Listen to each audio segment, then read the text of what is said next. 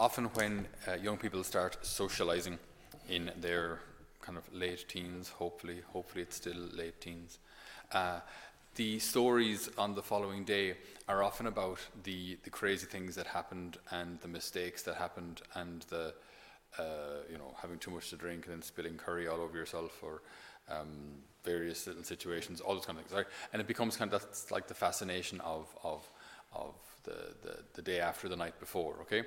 Kind of laughing at all of the mistakes. And this usually or often progresses into bigger mistakes, into bigger faux pas and superficial relationships and that kind of thing. But the mentality remains kind of the same. There's regret there, but we have to pretend that we're just laughing at it. It's all fine. It's fine.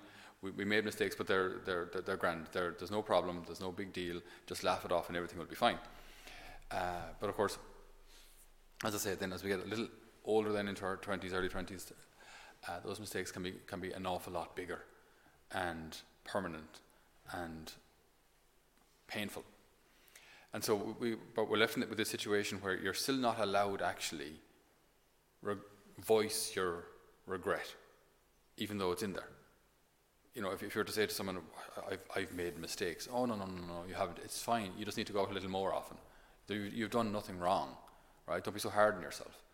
Even though deep down in our heart of hearts, we know that we've made mistakes and we've done things that are wrong. And so, like, a life that leads us away from God is a life actually that becomes more and more full of regret, not freedom, right? So, like, a life with the Lord is very, very, very different. If you had one day to live, what would you do? If you had 1 hour left to live, what would you do? When Jesus had 1 day left to live, he washed feet.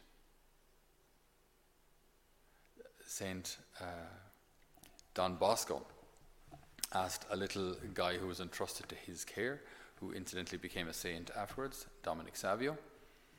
They were outside playing a game of football with the lads. He had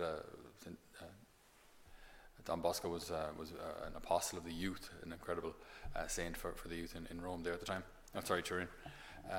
So he asked Dominic Savio, what would you do if you had 1 hour left to live?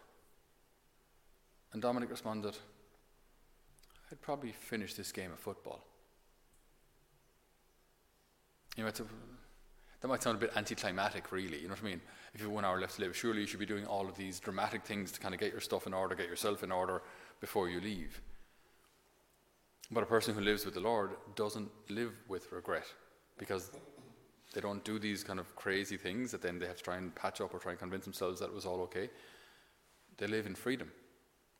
And so when your time comes, you don't have anything that was left undone, because otherwise you would have done it already. Like today, I mean, if today were to be your last day, what would you do differently?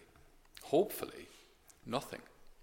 Hopefully you would do nothing differently, that you're living this day already in the best way that you can.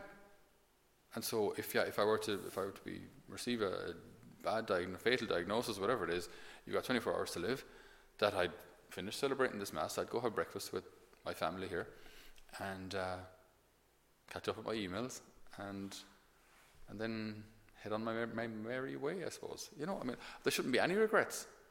There should never be, I should have asked that person for forgiveness. I should have reconciled with that person. I should have paid that debt. I should have. There should be no should-haves. And if we have recognized that there are should-haves in my head, in my mind, in my memory at the moment, well, then now is your time to fix it.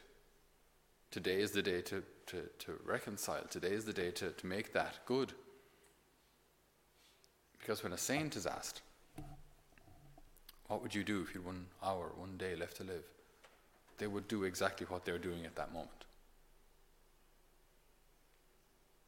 And so we ask the good Lord today to heal our hearts of any regret, of any hurt.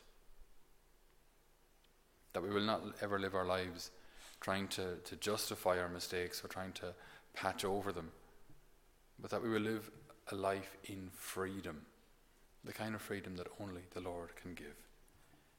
Amen.